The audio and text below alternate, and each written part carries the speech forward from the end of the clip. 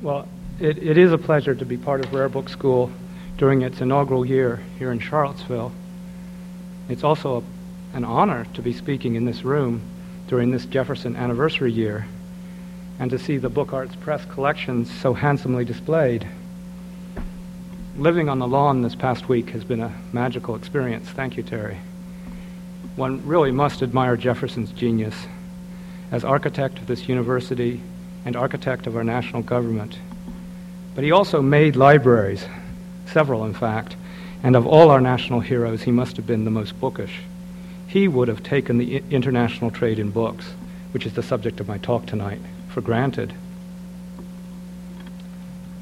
Over the past several years, I've often found myself, both in classes and at conferences, called upon to explain or summarize the achievements of the history of the book, this new discipline which has generated so much enthusiasm and activity over the past 15 years. This has caused me to stop and ponder our successes and accomplishments, but also to recognize how much has been overlooked or remains to be done. Only a little over 10 years ago, Robert Darnton first published his essay, What is the History of Books? In this important piece, frequently reprinted and more frequently cited, Darnton chronicles the emergence of this new field of research. He explores the influence of different scholarly traditions, particularly that which, under the direction of Henri-Jean Martin, emerged in France from the Annales School. He paints the picture of an international group of scholars from many disciplines, working largely in isolation, but drawn together by common interests and enthusiasm for book history. This group is said to form a sort of scholarly underground community, not unlike the early Christian church, perhaps, carrying on its work quietly and steadily while meeting in cafes, at scholarly conferences, communicating by means of newly established newsletters and journals, founding research centers, lecture series. Darnton even ponders the possibility of passwords and a secret handshake. So here we are today. As far as I'm aware, there are no passwords and secret handshake, and if there were, I would not be at liberty to say. But I do think that as book historians, we still have the sense of being a dispersed group, laboring alone on our tasks that seem for the most part to be overlooked or ignored by our colleagues. Day to day, we thirst for help, advice, encouragement, and we've formed our own special, far-flung networks to meet these needs. Rare Book School. No doubt this is true of all scholarly endeavors, but I think that we feel that it's especially true of ours.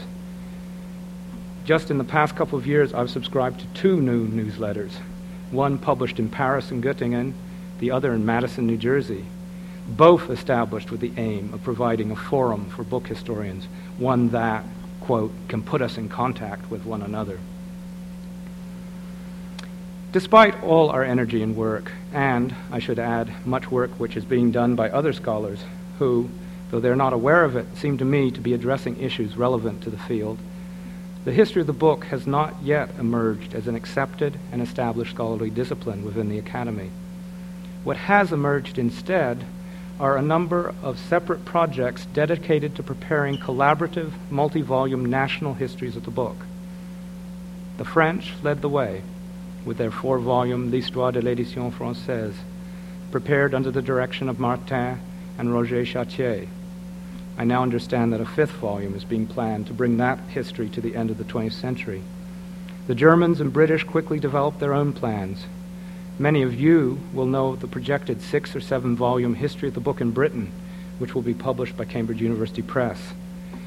Here in the United States, we've been a bit slower, but over the past 2 years, the program in the History of the Book at the American Antiquarian Society in Worcester has accepted the role of acting as a sponsor and organizer of a similar collaborative history of the book in North American culture and society from the beginnings into the 20th century. The AAS program has recently received a generous grant from the NEH to help with this project, and is now also, as the British, negotiating with Cambridge University Press to act as publisher.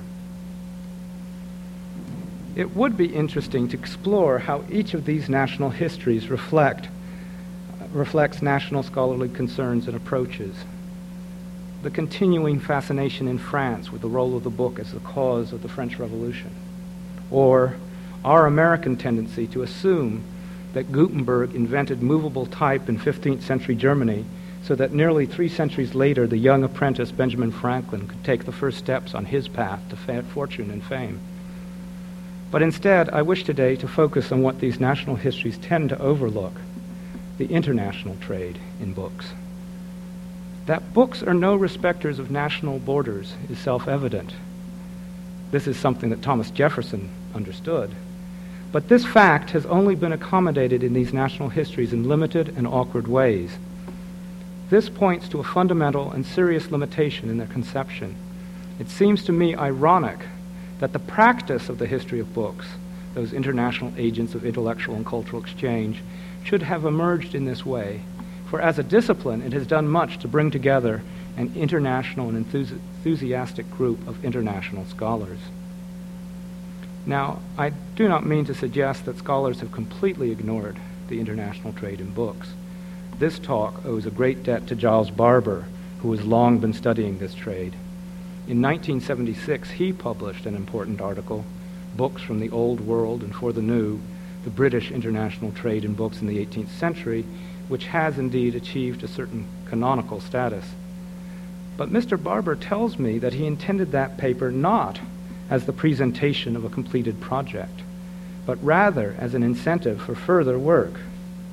And I'd be pleased if this talk tonight served a similar purpose. In that article, Barbour shows the importance of customs records as a source of statistics for the international trade in books. And I have drawn on those statistics, abstracted from the British parliamentary papers and the American serial set, to prepare a series of graphs which are part of the handout. And let me just say that this is work in progress, and so those figures shouldn't be taken as final. Although these graphs are based on a very unscientific sample and thus open to question and refinement, I believe that they suffice to suggest clearly some important facts about the extent of the Anglo-American trade in books during the 19th century. Now, the first pair of graphs, and I think I even have one here, yes, gives an overview of imports and domestic exports. Notice that they're measured in hundredweights above and dollars below, from 1828 to 1868. One fact is immediately obvious: the tremendous, apparently exponential growth in the trade over the period, especially exports from Britain and imports into the United States. The 1828 figures, the smallest, for Britain are roughly equivalent to the largest that Barbour found for any year during the entire 18th century. But the limited scale of Britain's foreign trade during the earlier century is suggested by the fact that Barbour found that variations in his statistics on imports from year to year can in part be shown to reflect the dispersal of books from a single private library. British book imports grew steadily, more than tripling from 1828 to 1868, made up almost entirely of imports from foreign countries as opposed to British possessions. Book exports grew even more quickly, multiplying by nearly 15 times over the same period. But in contrast, they are nearly equally divided between exports to British colonies and possessions and exports to foreign countries. In America, there was similar growth. Between 1828 and 1868, exports grew by a factor of 7.5, imports by a factor of 9. The growth seems especially marked around mid-century, though low figures in 1838 no doubt reflect the curtailed economic activity caused by the severe financial panic of the late 1830s. Now, let me warn you, I've omitted from these figures re-exports and indirect trade. Re-exports are books imported into Britain or the United States for immediate re-export to foreign countries. They're not particularly relevant, but they do serve to remind us just how much Britain and the United States dominated Atlantic shipping during the 19th century. In 1868, Britain re-exported 133 hundredweights to Turkey, 103 to South America, 73 to the United States. Indirect trade, or figures for indirect trade, account for the books, these same books, in a different way, recording the origin of the books, for example, books from the Netherlands arriving in the United States via English ports. These figures show, for example, that in 1868, the United States imported only $2,040 worth of books directly from Italy, but another $16,000 of Italian books indirectly through foreign ports, i.e. non-Italian ports. Well, the remaining graphs break down British and American imports and exports in 3 years, 1828, 1848, and 1868, for a selection of countries or regions. Again, I must caution you to take care to notice that the scale changes from graph to graph, and confess also that I've taken a few liberties in grouping together countries in regions that were undergoing political change. In looking at British imports, which is on the left of each graph, we see that France predominates as the source of imported books in 1828, but in later years other foreign countries become relatively more important. British exports, which are on the right of each graph, are fairly evenly spread in 1828, but in later years we see the importance of the export of books to the United States, and especially by 1868 to Australia. It's also apparent, perhaps not surprisingly, that the United States was the predominant market for British books in foreign countries, that is, non-British possessions. This is also reflected in American import figures, represented in the graphs at the bottom of each page. Germany and France were significant, though much less important sources for books imported into the United States. American exports went to Britain, Canada, and a variety of South American countries, and interestingly, and I think probably these are missionary works, to China. Before leaving these statistics, let me just add that they allow us to mark another trend of the 19th century book trade, a change in the value of books. In 1828, the average value of a hundredweight of British books exported to foreign countries was 23.3 pounds. To British possessions, 25.8 pounds. By 1868, these had fallen to 12.7 and 9.8, respectively. Now, these figures are incomplete and a bit difficult to interpret, but I've no doubt that that reduction in value of approximately one-half is the result of the introduction of new materials and technologies to book production during the Industrial Revolution. One of the appeals of looking at the international trade in books is the availability of just these long series of statistics which allow an extended overview of the book trade. I wish that we had similar records for the internal trade in books for these years so that we could reach some conclusion about the relative importance of each domestic trade and export trade to the book trade as a whole, but we do not. And I think that it is relevant to point to the reason that one set of statistics exists and the other does not. The customs statistics are a direct result of governmental regulation of international trade, a form of control that we tend to feel is inappropriate when applied to the domestic trade in books. We tend to call it censorship or something like that. The British government did, however, exercise some control over the internal trade of book through its so-called taxes on knowledge, and the record of government receipts from the duty on paper, which was not repealed until 1861, is another good source of useful statistics for British book production in the first half of the 19th century.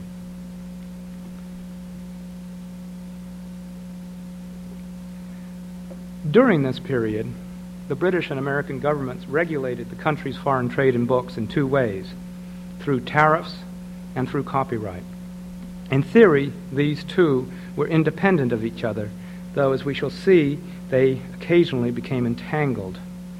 Tariffs were a duty on books as merchandise, a tax that produced revenue or protected the domestic trade. Copyright established ownership in the texts contained within the books and thus determined which books could be legally imported or exported.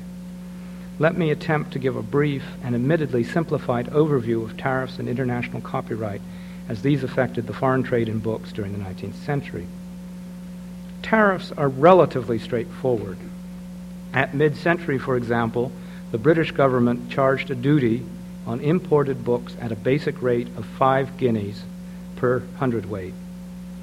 This rate was reduced in half, that is 2.5 guineas per hundredweight, for books printed in living foreign languages or printed in English in a British colony or possession. The rate was further reduced to 1 guinea per hundredweight for all books printed prior to 1801. Now, these figures suggest that the chief goal of the duty was to protect and encourage the domestic book trade, for the basic rate of 5 guineas would have added more than a third to the cost of imported books, whose average value in 1858 was roughly £14 per hundredweight. The total revenue produced from 1841 to 1850 from this duty was just over £87,000. In comparison, the internal tax on paper paid in a single year, 1850, was £853,000, almost 10 times as great as the import duty for an entire decade. In the United States, tariffs were a major source of governmental income during the 19th century and always a bit more complicated. Between 1824 and 1846, duty on imported books was charged according to a schedule that depended upon the language in which the book was printed. In 1842, for example, the duty on bound books printed in English was set at 30 cents a pound. On bound books in foreign languages, except Latin, Greek, and Hebrew, at 5 cents a volume. On Latin and Greek books at 15 cents a pound, and on Hebrew books at 10 cents per pound. Get that? Unbound volumes were charged at a reduced rate. It was also established that any book that had been published abroad for more than 1 year and not yet republished in the United States, or that had been published abroad more than 5 years before importation, was only charged 1/2 the duties, and books printed more than 40 years before the importation were charged at 5 cents a volume. Well, fortunately, this schedule didn't last. In 1846, the Walker Tariff set the duty on books at a simpler, flat rate of 10% ad valorem, but 20% on books in course of printing and republication in the United States. This ad valorem rate was lowered in 1857 to 8% and 15% respectively, but then in 1861, with the Civil War, it was raised again to 15%, in 1864 again to 25%. So you add on a quarter of the cost to each book imported. Copyright. The history of British regulation of international copyright during the 19th century is a bit complex, though we're fortunate to have a clear account of it by Simon Noel Smith in his law lectures. But before attempting a brief summary, I would only point to the useful distinction first made, I believe, by Graham Pollard between de jure and de facto copyright, between copyright as established by law and copyright as practiced by publishers and booksellers. It's tempting to suppose that once one has mastered the legal complexities of copyright, that understanding will follow, but this is rarely the case. For example, it is widely known that American publishers during the 19th century were under no legal obligation to recognize copyright in any text written by a foreign author. But most scholars fail to recognize that the economic realities of publishing at the time fostered the establishment in the United States of a set of conventions known as trade courtesy that established a publisher's right to a text, a kind of de facto copyright. The British Copyright Amendment Act of 1842 remained the legal basis for the regulation of copyright until 1911, and it was the first to contain provisions to deal with international copyright. It provided that no one in British dominions could import a foreign edition of any work legally copyrighted in Great Britain, and that no one in British dominions could print a copyright work without the proprietor's consent. It further authorized the seizure and destruction of all books imported or printed in violation of the Act. This act particularly affected the colonies, especially Canada, because the colonies were thereby forbidden to reprint or import from neighboring foreign countries, especially the United States, cheaper editions of works that were copyrighted in Great Britain. This clearly protected the London book trade, which tended to favor expensive editions. But in 1847, the Foreign Reprints Act empowered the Crown to suspend the 1842 Act in order to allow the colonies to import foreign reprints, but it did require that a duty on such imports be taken for the benefit of the copyright holder, the British copyright holder. Well, in 1878, a royal commission discovered that this concession had had no practical effect. No duty had been collected, no British copyright holder had been paid, and in the meanwhile, London publishers had compromised and begun the practice of preparing cheaper so-called colonial editions, which made the matter moot. Well, the rights of British copyright holders were satisfactorily served by this act as far as publication in Britain and its colonies went, but the act made no provision for protecting the rights of foreign authors in Britain, nor for protecting the rights of British authors abroad.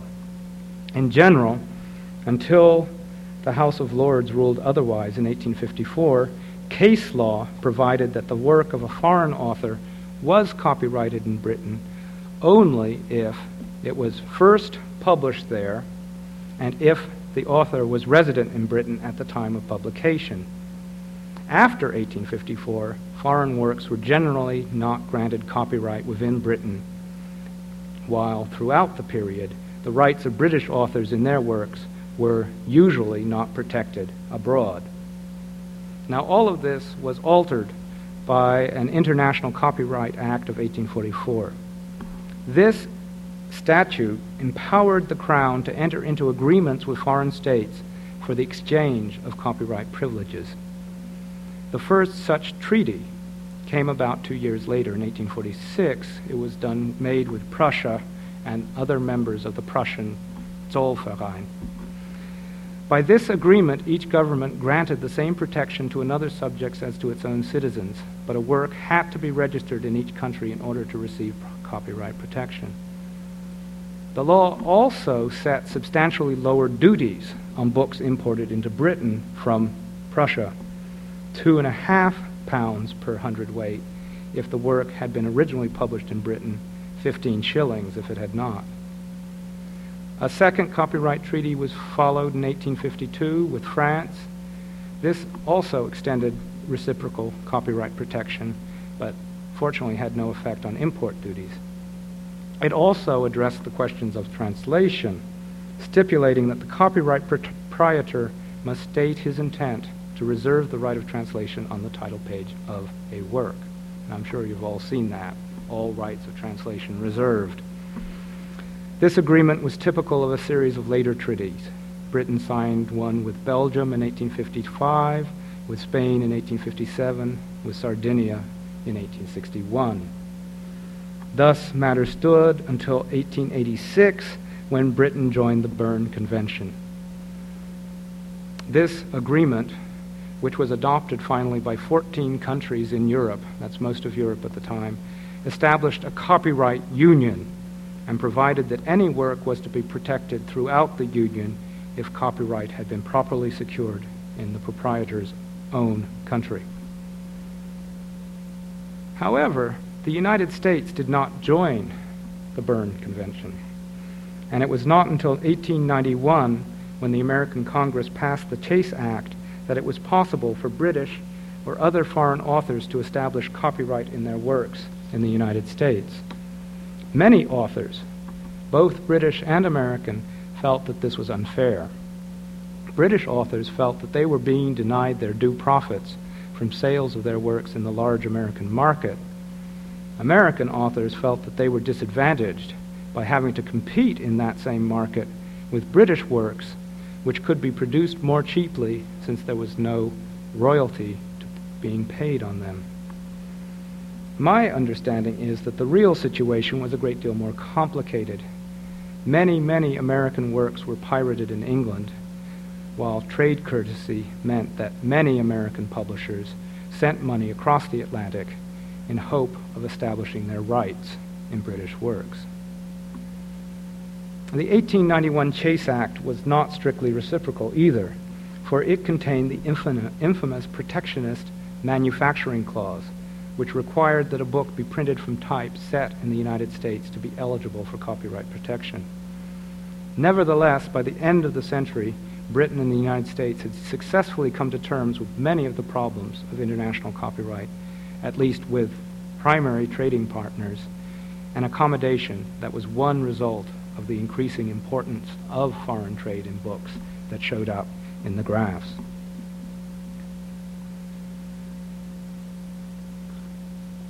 I'd now like to shift my perspective. Instead of looking at the Anglo-American trade in books at the macro level in terms of hundredweights and copyright agreements, I want to focus on a micro level and examine the trade with London of one firm, the Boston publishers and booksellers Ticknor and Fields, at the middle of the century. First, let me briefly introduce Ticknor and Fields. The firm was founded in 1832 when it took over the lease, retail stock, and goodwill of another Boston bookseller. Although retail bookselling remained an important activity of the firm for many years, it soon became an active publisher, and by the 1850s had emerged as the preeminent literary publisher in the United States, especially of poetry. The firm's list included works by many of the most important New England literary figures: Bryant, Dana, Emerson, Hawthorne, Holmes, Longfellow, Lowell, Stowe, Thoreau, Whittier, as well as many Victorian writers: Robert Browning, De Quincey, Dickens, Kingsley, Mary Mitford, Reed, Scott, Tennyson, Thackeray. The firm's commitment to literary publishing has also been continued by successor firms, including its modern descendant, Houghton Mifflin Company. Ticknor and Fields did not become literary publishers by chance, nor is it by chance that I'm able to use the firm for my case study. James T. Fields, one of the firm's proprietors, was himself an occasional poet and made a point of becoming a close friend of the firm's authors. Fields was very, very conscious of his role as a publisher in defining a version of our American literary culture, and a version, I might say, that has proven to be amazingly resistant to change in literary taste and critical practice. And it is no surprise that the rich records of the activities of his firm, Ticknor and Fields, survive today for scholars to use. Recently, they were presented by Houghton Mifflin Company to the Houghton Library at Harvard. In order for the firm to participate successfully in the international trade in books, it needed to be linked to three separate networks that were designed for the transfer of information, of merchandise, and of credit. Although these three networks overlapped, each was in fact distinct. The information network enabled the partners of Ticknor and Fields in Boston to learn what books were available in London. For this, they relied primarily on advertisements, notices, and reviews in the periodicals, especially trade journals such as Sampson Lowe's Publishers Circular, as well as publishers' and booksellers' catalogs. These arrived regularly and quickly in Boston, where they were carefully examined. These public sources of information did not, however, fulfill all the firm's needs, for the conventions of trade courtesy required that the partners have early knowledge of the gossip of the London book trade, especially of planned London publications, so that it could be first to announce these in the United States. To this end, the partners made several trips to England to establish a personal acquaintance with London publishers. But most important of all, the firm paid an agent in London to keep them up to date with the latest news of new publications. A letter of April 7, 1856 to Nicholas Tribner, the London agent, indicates what was expected. The letter reads, "Thought we had explained to you when you were here about purchasing the class of books we want. We can't name author and title. New ones are springing up every day, but you can tell a good book as well as we can. See the publishers of new books talked of, and they underscored talked. Relatively stable. The packet lines, the Cunard line was the most famous, operated for most of the century, linking Liverpool to Boston and New York with regular twice-a-month service, first by sail, then by steam. These packet lines carried the mails, which supported the information network, but also all but the very largest of the shipments of books that Ticknor and Fields ordered from London. I should mention in passing that it must have been a great help to the firm that during most of the 1850s, the American consul in Liverpool was someone named Nathaniel Hawthorne, who was a close friend of each partner and one of their authors. The credit network allowed the firm to pay for its London purchases and involved the firm with large international bankers. Typically, the firm would purchase a bill of exchange with cash from the Boston bankers Brown Brothers. These bills were then sent to London, where they were deposited with Baring Brothers, who were bankers in London. Ticknor and Fields then paid the London book trade for its purchases with notes, promissory notes, which they drew on Baring Brothers. Needless to say, the firm's London agent, Nicholas Trubner, was frequently called in to look over the accounts and settle the numerous problems, disagreements, disputes that arose from doing business at this distance. Barings, the London bankers, also had an agency in Liverpool, and that agency regularly arranged the delivery of the London orders to the packet lines that sailed from Liverpool. Well, having once established itself within these three networks, Ticknor and Fields was in a position to import British books into America as a supplement to their normal publishing and retail business. The firm regularly imported some works in bulk for wholesale distribution in the United States, but also imported small quantities of other London publications for retail sale. Books were not the only imports, however, for once the connections had been made, the firm began to import all sorts of other products, especially those related to the book trade. These included type, ink, paper, binding cloth, leather, stationery, and on occasion stereotype or electrotype casts of relief wood engravings that had been done by British artists. At one point, they even inquired if there were a promising young British engraver that they could import, lure to Boston, and set up in business. But most important of all was the trade in texts. Not books, but the texts they contained. As I have hinted, trade conventions allowed the firm to acquire the right, if not a legal copyright, at least a trade-sanctioned de facto right, to English publications. These conventions required that the firm be the first American firm to announce its intention to publish a work. But further, a claim in any work was considered to be stronger if the American firm had made some payment to the London publisher or author directly. British law required first publication in Britain, but American publishers usually tried for simultaneous or very nearly simultaneous publication in order to discourage competition. This frequently resulted in a payment to the British publisher or author for early sheets, proofs, or even a second copy of the manuscript set in advance from London.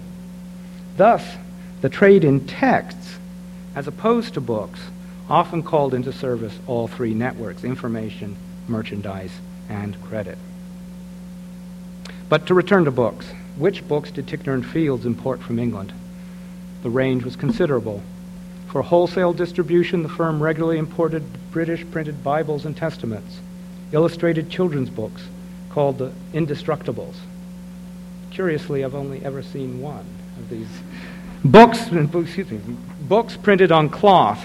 They were printed on cloth for children. From time to time, the firm acted as an American distributor for a British edition, sent in sheets or in bindings, but usually with a special title page with the Ticknor and Fields imprint.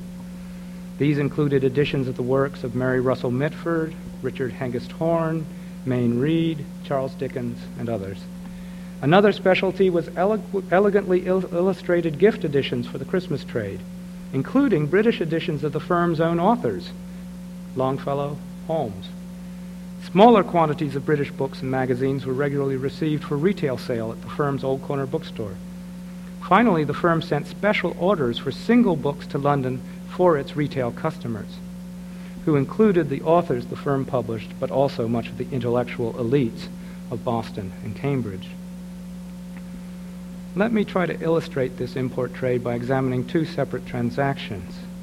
The first involves Ticknor and Fields as the American distributor of a new edition of the works of Charles Dickens, which was being issued serially by the London publisher Chapman and Hall toward the end of the 1850s.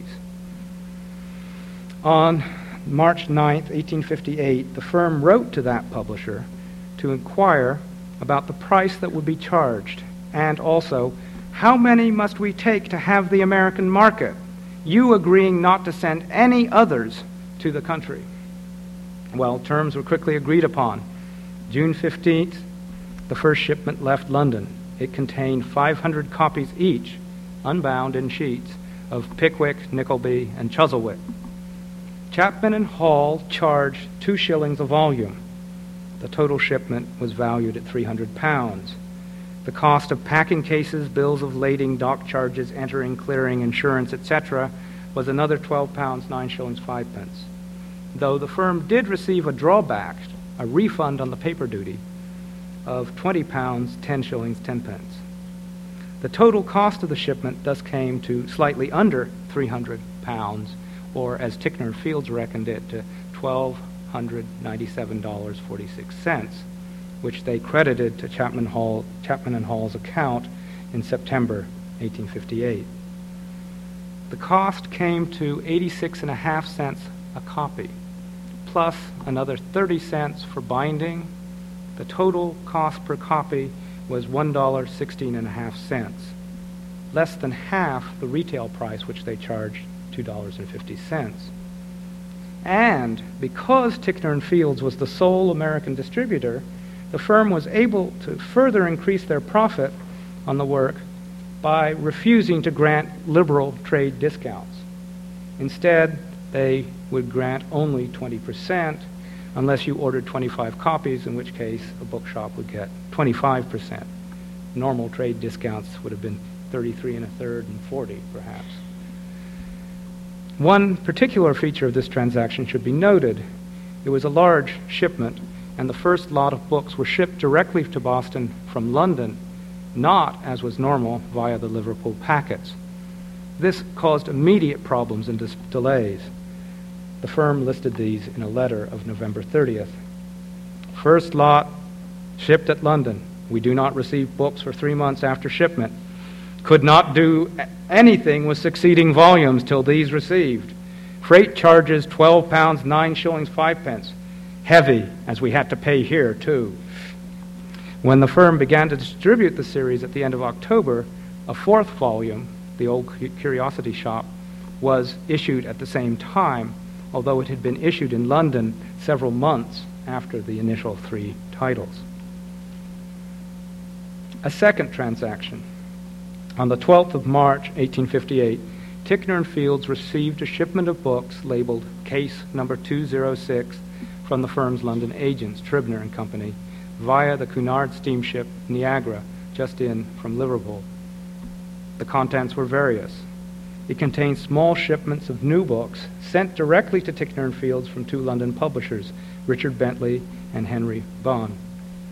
These had been ordered on January 27th and February 9th, respectively. Imagine. Ticknor and Fields could order books from a London publisher on the 9th of February, and they were in hand on the 12th of March. And they came to a total value of £14, 13 shillings. From Bentley, the firm received 11 copies of Volume 8 of a new edition of Horace Walpole. From Bone, they received a selection of titles, 66 volumes in all, from Bone's library series.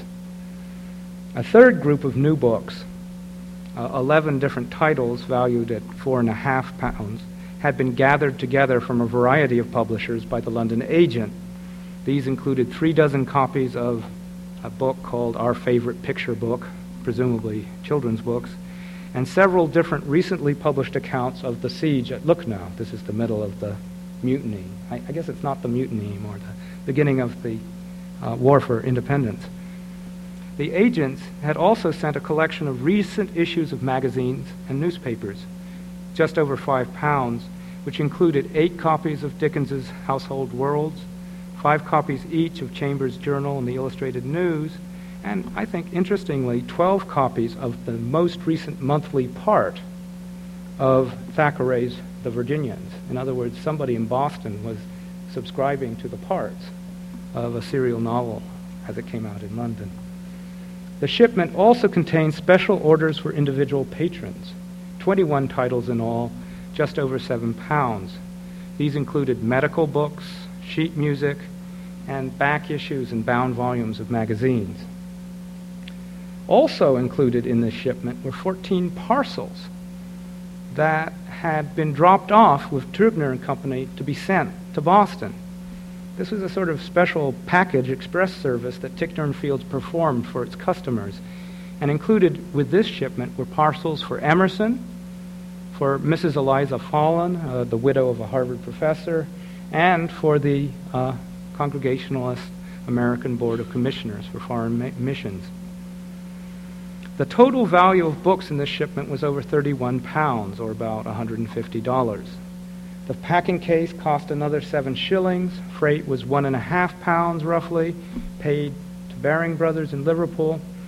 There was also 3 shillings for postage, presumably for the order. The Trubner and Company charged a commission of 7.5%, but only on the books that it had gathered.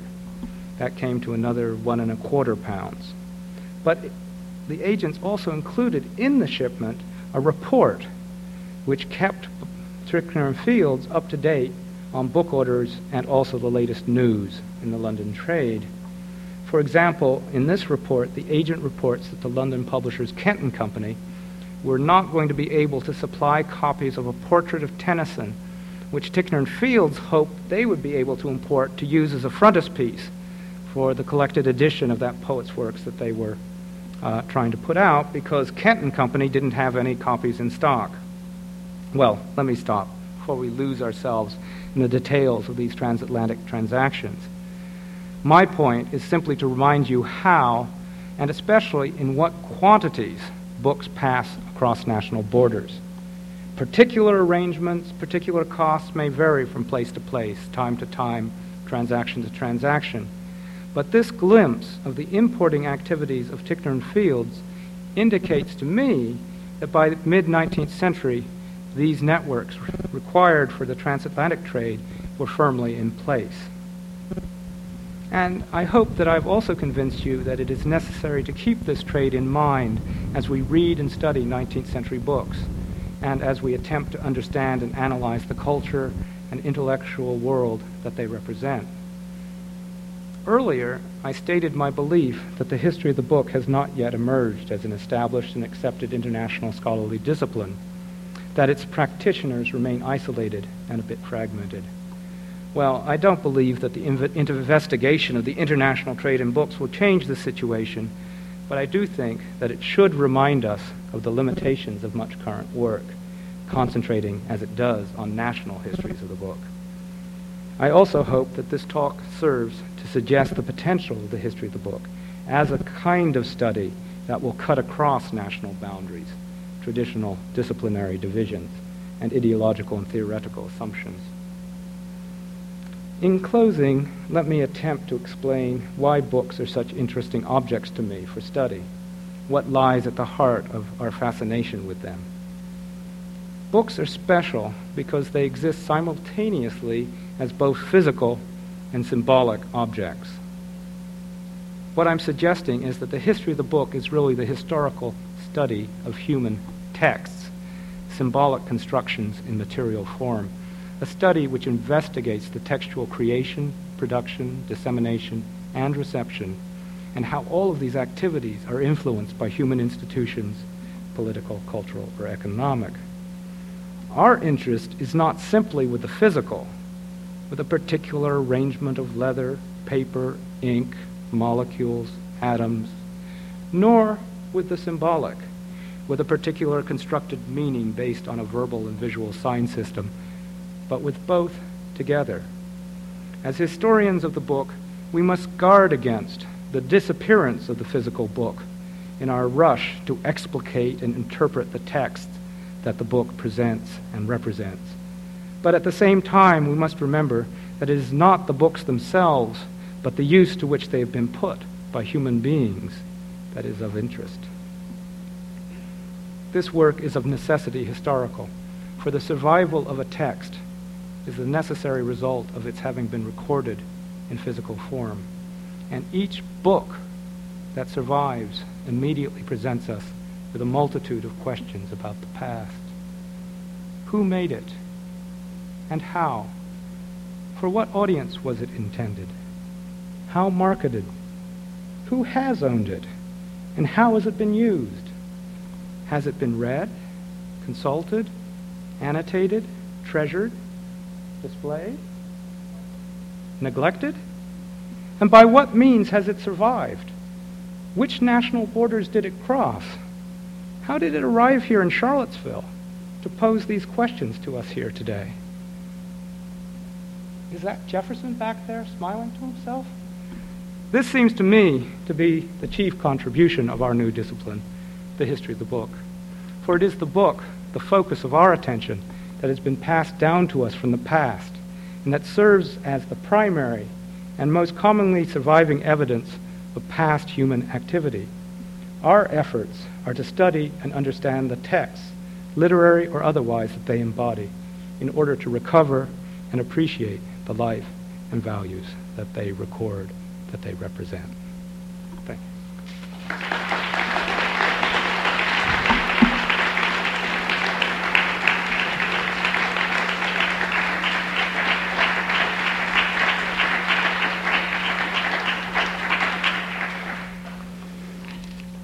Before proceeding, I'd like to make a brief parenthesis. In 1991, UCLA discovered that it had 132 copies of a 19th century book of poetry called Lucile. Lucile is a long story in verse. You may remember Mrs. Elizabeth Montagu talking to Mrs. Thrale about Evelina, a novel that Mrs. Thrale was pushing, written by Fanny Burney, who was her protege.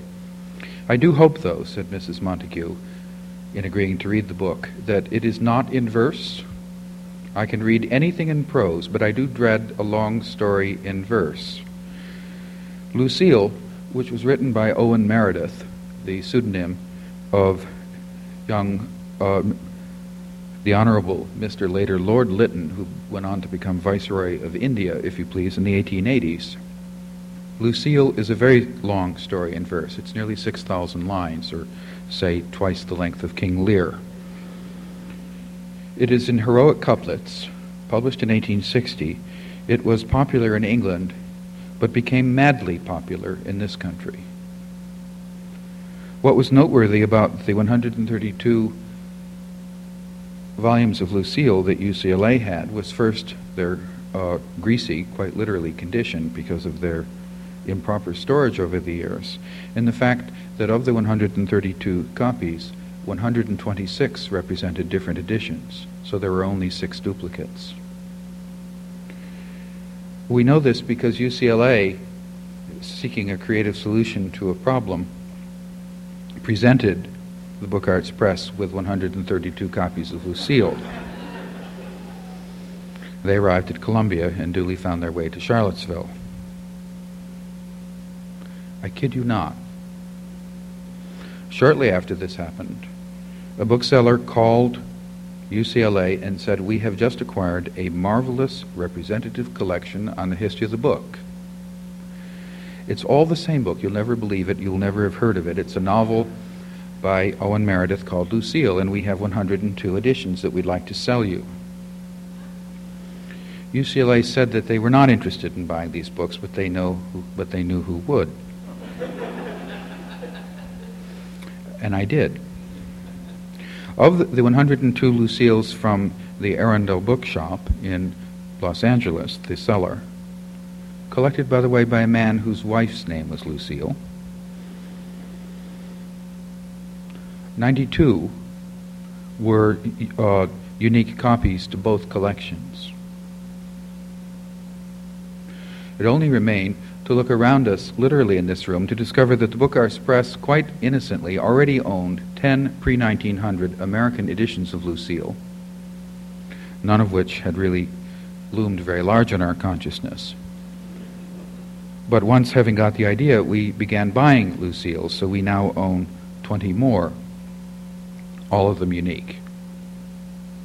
Meanwhile, we discovered that the curator of special collections at the University of Tulsa, Sid Hutner, has made it a life's work to collect pre-1900 American editions of Lucille.